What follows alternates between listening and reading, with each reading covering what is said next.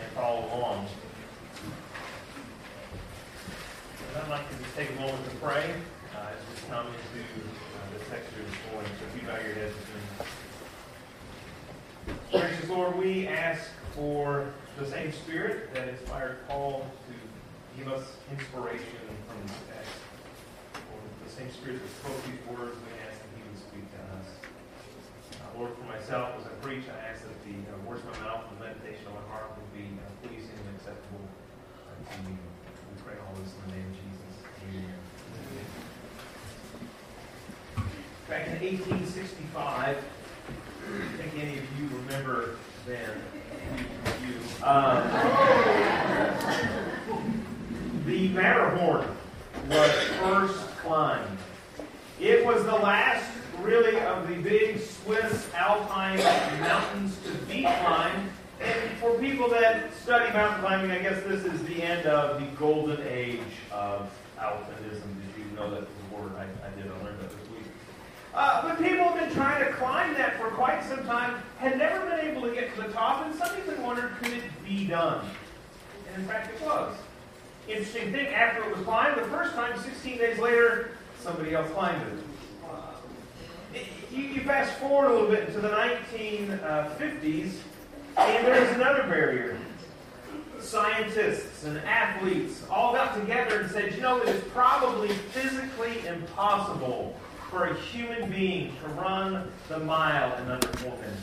It's probably not humanly possible to do.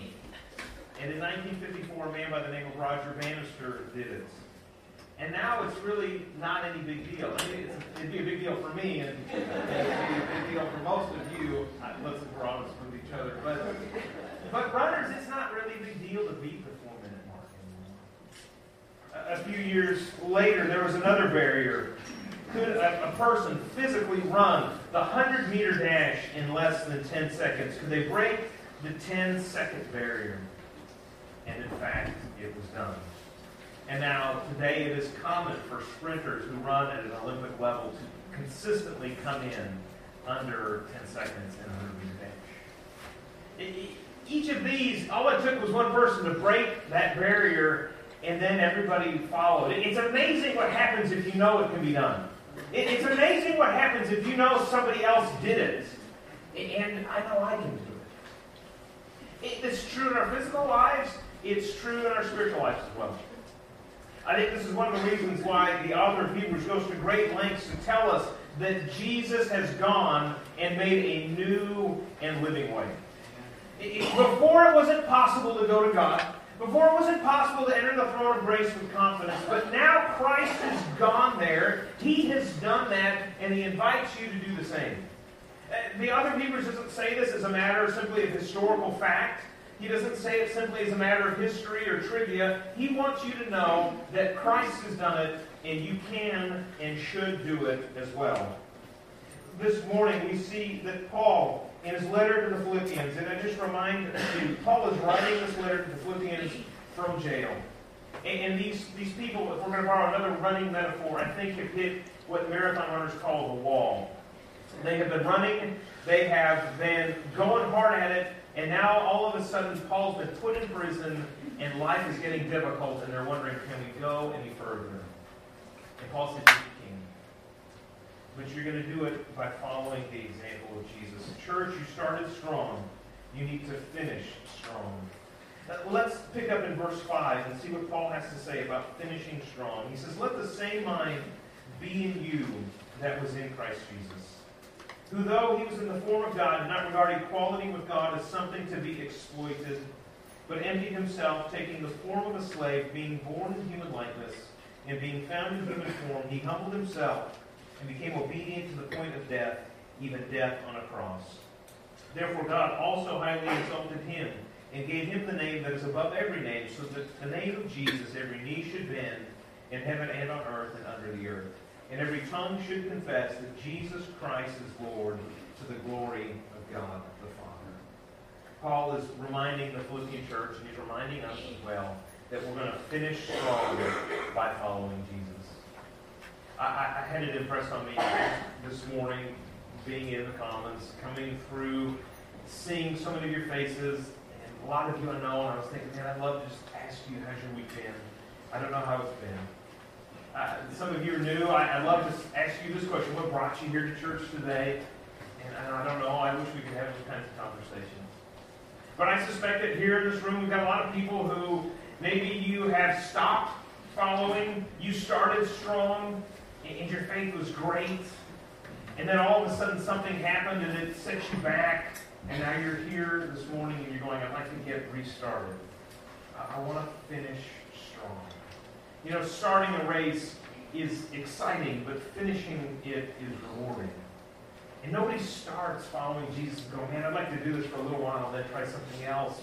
We start by saying, I surrender myself to you. And then things happen, weeks happen, difficult things come. And it knocks us off course. We get set back. And this morning, Paul says, listen, you can finish strong, but you've got to do it by following Christ. He's the only perfect man. He's the only one who has risen from the dead. He's the only one to have ascended to heaven. And this morning, he invites you, and he invites me, and he invites all of us to follow him. To follow him to the finish line. And Paul holds up Jesus, not as a history lesson, but as an example to follow. And he says, listen, you're going to finish strong by following Jesus if you do a few things here. One is to adopt an attitude of humility. Verse 6 and 7, what does it say about Jesus? It says, who though he was in the form of God, did not regard equality with God as something to be exploited, but emptied himself, taking the form of a slave. You know, we talk a lot about Jesus, and Paul here is quoting this hymn, verses 6 through 11, and most English Bibles are kind of set off the way that Psalms are set off. And it's set off that way because this is likely a song the early church sang or a creed that the early church recited. And Paul is bringing to the forefront of their conversation something they already know. He says, listen, you're going to finish strong by following Jesus, particularly his attitude of humility. And it's interesting, the humility of Jesus is interesting because before there was the resurrection, and before there was the cross, and before there was the miraculous ministry, and before there was the temptation, and before there was the baptism of Jesus, and before even the incarnation happened, there was something else that happened we don't talk much about. Before any of those things, there was a choice. It was the choice of Jesus to come to earth. Jesus chooses to come. And Paul says, that's humility. Humility to say, you know what, I'm God, but I'm going to put aside my godhood, the benefits of my godhood, the glory of my godhood, and I'm going to take the form of a slave so I can be with my people. There's a choice of humility. And that choice of humility is what goes with Jesus throughout his entire ministry. It's humility that led him to the earth. It's humility that when he is facing the start of his ministry, he chooses to be baptized by his cousin, a mere mortal human being. And a sign of obedience, and he receives this gift of the Spirit comes down on him. It's humility that takes him there. It's humility that when he's in the wilderness being tempted by the devil, he doesn't say to the devil, you know what, I've just had enough of you. And just, I mean, however that would sound, I wouldn't be as loud. He quotes Scripture given by God the Father through the Spirit, through Moses, in the law, in the book of Deuteronomy. Jesus, in humility, quotes Scripture to rebuke the devil. It is his humility that I think literally saves the lives of the disciples. I mean, how many times did Jesus say to the disciples, oh, you of little faith? You know, it could have been followed up with, I've had enough of you. I'm tired. We've been doing this for 3 years, and you still don't get it. And yet in humility, Christ bears with the disciples. He bears with the disciples when they have a power grab. When James and John go, hey, Jesus, could I sit on your right and my brother sit on your left when we get to heaven in eternity? And Jesus is thinking, you know what, I just left that place so I could be here with you. And it's his humility that stays his anger. It is his humility that leads him like a lamb to the slaughter. And when they punch him and they say, prophesy, tell us who hit you. Jesus doesn't tell them their name. He knows. It's his humility that leads him silent like a lamb to the slaughter. It's his humility that restores Peter and the other cowering disciples after his resurrection. And it is his humility that is still waiting for everybody, you and me included. He is God. And at any point in time, he could have decided he was going to exploit equality with God. But he says, you know what? No, let's put that aside. And Paul encourages the church. He says, listen, if Christ had that kind of humility, you should have that kind of humility. And he opens chapter 2 with these verses. Verse 1, he says, if then there is any encouragement in Christ, any consolation from love, any sharing in the Spirit, any compassion and sympathy, and the implied answer is yes. Paul says, listen, you're a Christian. You're a Christ follower. You've had encouragement. You've had consolation. You've shared in the Spirit. You've experienced compassion. You know what it means to experience sympathy. He says, make my joy complete. Be of the same mind. Have the same love. Be in full accord and of one mind. Do nothing from selfish ambition or conceit, but in humility regard others as better than yourselves. Let each of you look not to your own interests, but to the interests of others. Paul here is reminding us that humility looks a lot like being thoughtful, sharing love and purpose with other people, not being selfish or conceited, regarding others as better than yourselves, looking to the interests of others. And yet we often don't do that. And it's not because we're so inherently evil and we just wake up one morning and we decide, you know what, today I'm tired of looking out for other people. I'm just going to look out for me. I'm going to use whoever I can. I'm going to step on whoever needs to be stepped on so that way I can get where I need to go. I know very few people that wake up in the morning and start their day like that. But the problem is we get started in our day and we get so busy. We're so focused on what we've got to do. We get so focused on where we've got to be that we miss all of these incredible opportunities that God puts around us. Somebody's hurting, we don't even notice. God's like got a neon arrow that's pointing to this person saying, could you talk to this person? And we miss it. Because we're so focused on ourselves. I was driving this morning at about 7:30. I was coming down Scottsville Road, and if any of you were driving about that time, you know what I saw? It was about 25 hot air balloons in the sunrise. It was like postcard perfect, like picture perfect, the kind of thing you hang up on a wall, you know, that kind of thing. It was beautiful. And it was so funny because I was overwhelmed with just this sight. I was distracted by how beautiful it was, and I thought, man, everybody's got to be experiencing the same thing. So I started looking at all the cars coming my way. And it was funny because there were different kinds of reactions. The first reaction I noticed was on the road to Scottsville. And I mean, why you're going there with such intensity and purpose, I have no clue. But just being serious with you. And so, you know, this guy is driving and he is just like, that's all that he's got in his mind. He is oblivious to the fact that there's this beautiful thing taking place there. The sun is coming through this direction and he misses it. It's a shame to miss something like that for Scottsville. Trust me.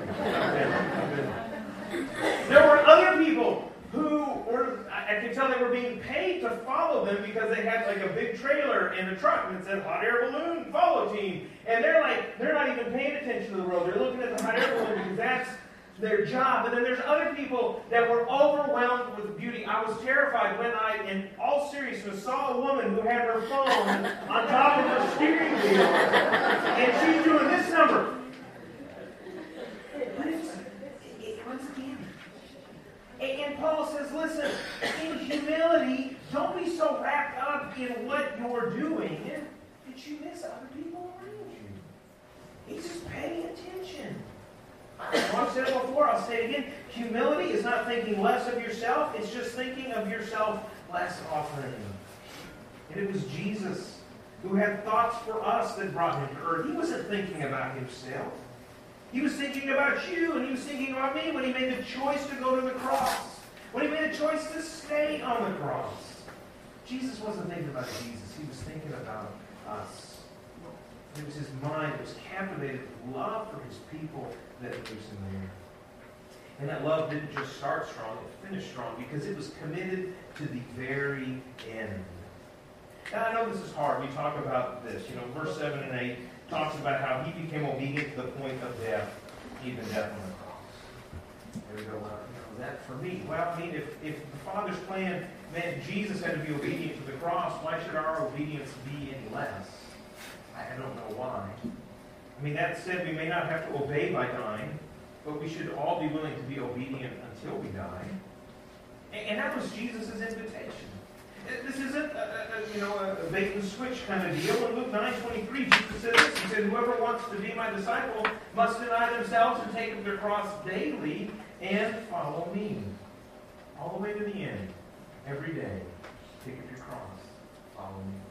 Be committed to the end. John Stevens, the quarry, was from Tanzania. Some of you will remember this. Ran in the 1968 Olympic marathons in Mexico City. He had not trained at high altitude. He had not trained in the horrific smog that Mexico City had. And he was overwhelmed by both of those things. It wasn't halfway through the race that he falls. He has a giant gash on his knee. He dislocates his knee, and he damages his shoulder. And after receiving a little bit of first aid, he gets up and keeps running. He's the very last to finish the race. He was the last of the 57 competitors who completed the race. 75 had started the race. 18 dropped out. Corey finished. People ask him, why did you finish this race?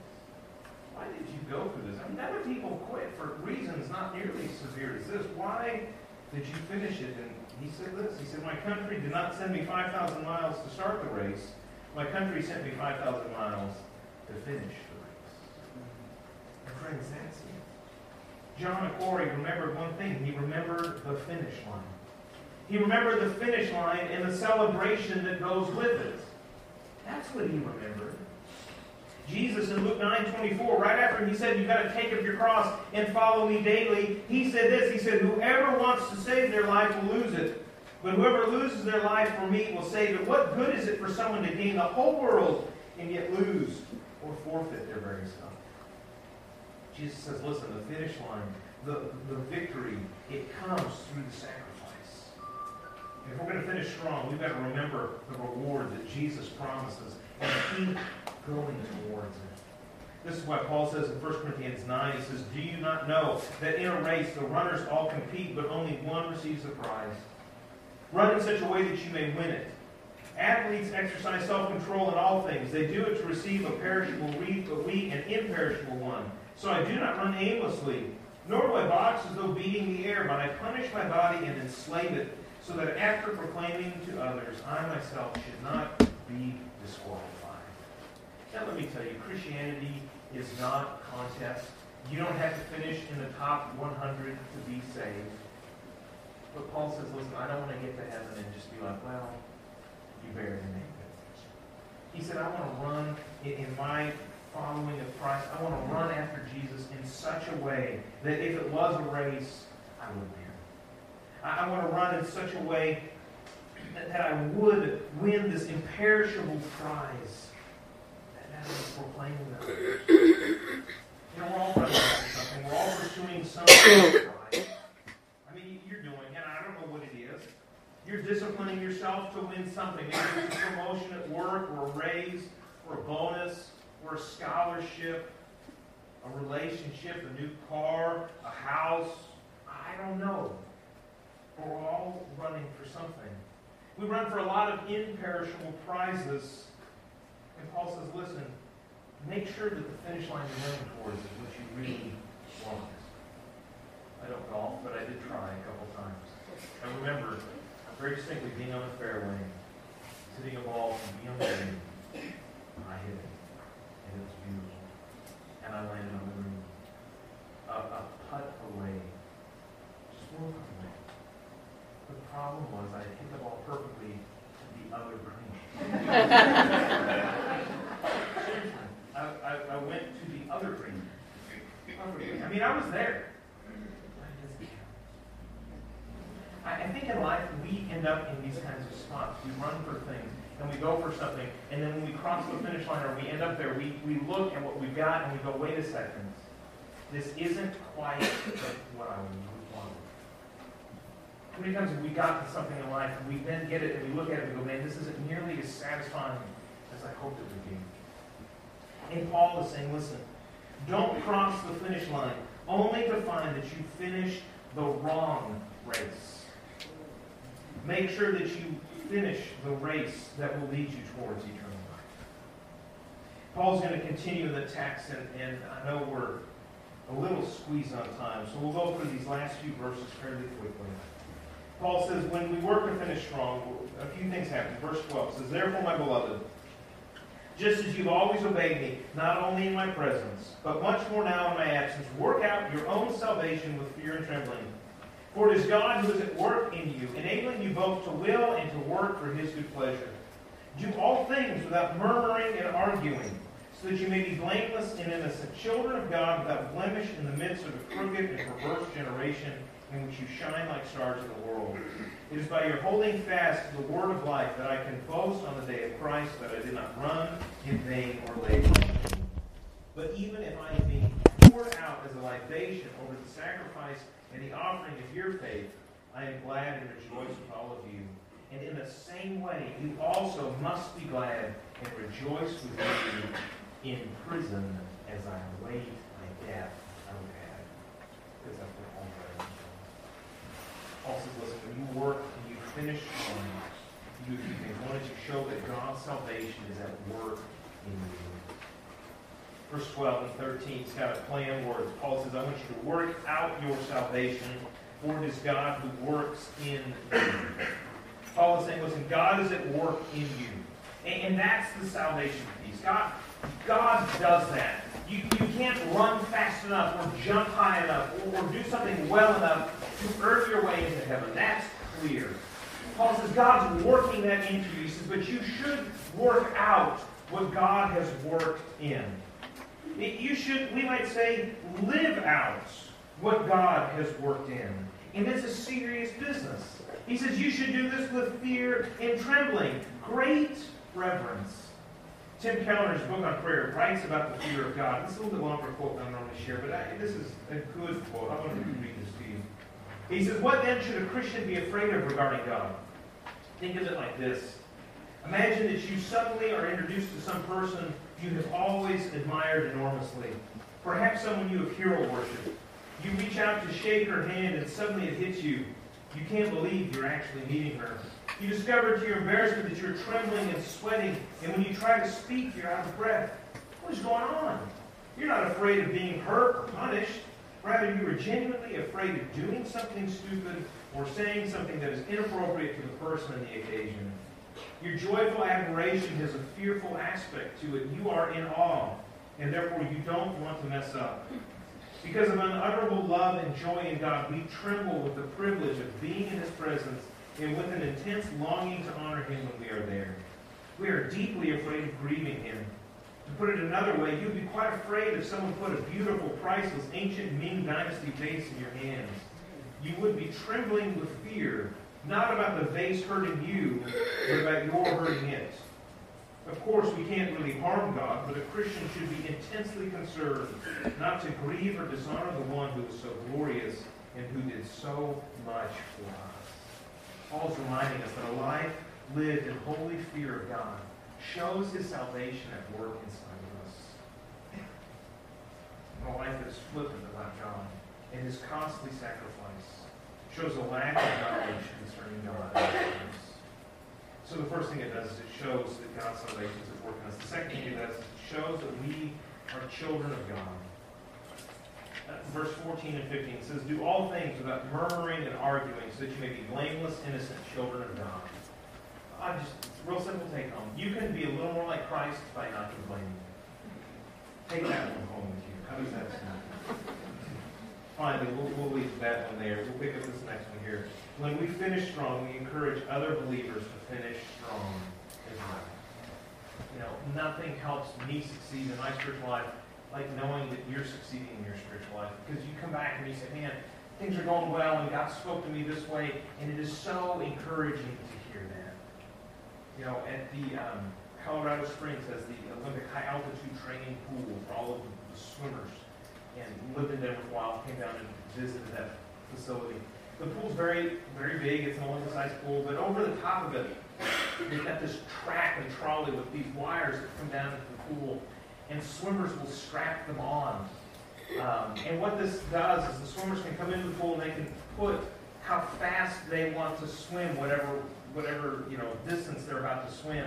And they do this that way. The trolley will travel at that speed and give them a little bit of a tug if they start to fall behind. And it encourages them to keep up the pace. They said a lot of the people, they get there for the very first time, will punch in like the world record for whatever it is. And he said, it's funny because they can't keep up and they get so far behind that the thing literally pulls them out of the water. and they fall back in and like they practically get drowned by the time they're done.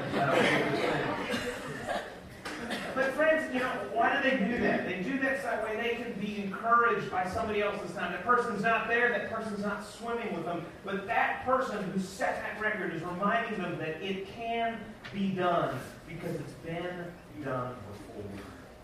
And this morning in our spiritual life, we see that Christ is the one who has lived the kind of life we want to live. He's attained the rewards that we want to attain.